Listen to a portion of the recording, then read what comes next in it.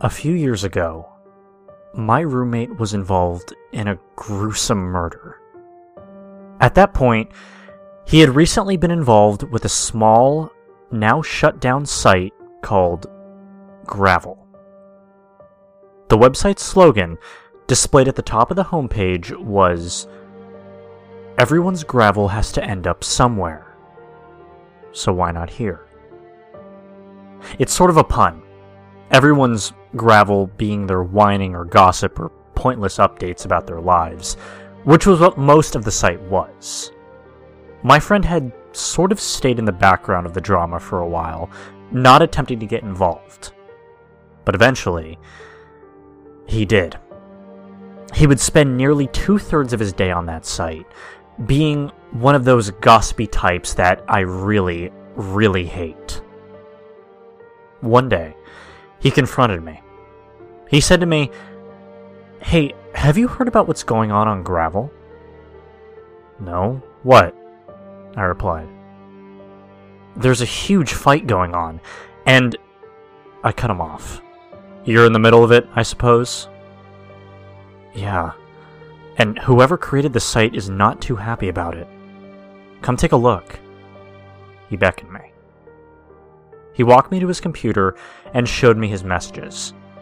There was one marked urgent, and it read, "This is your final warning. If you attempt to continue this fight, you and anyone involved will have their gravel dumped. Signed, Gravel Dumper." Kind of scared, I went on to Gravel Dumper's page just to see what he had on there. All he had on his account were videotapes of gravel being dumped into a large pile from a truck. I thought it was weird. I viewed all the files. Like I said before, the gravel thing was a pun to gossip and similar things. But this was kind of odd. I mean, was it a reference to the rocky material, or just an innocent pun? Not knowing much, I brushed Gravel Dumper off as just another internet weirdo. 2 days later, my roommate came to me, looking depressed. "Well, I can't get back on Gravel. Every time I open the site, there's a message that says, 'Your gravel has been dumped.'" "Did you get involved in that fight?" "Yeah." "Then I don't feel bad for you. You weren't supposed to be involved in that fight, and you didn't listen."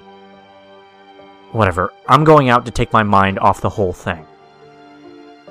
"Alright, but be back soon. It's getting dark." I called to him as he slammed the door behind him.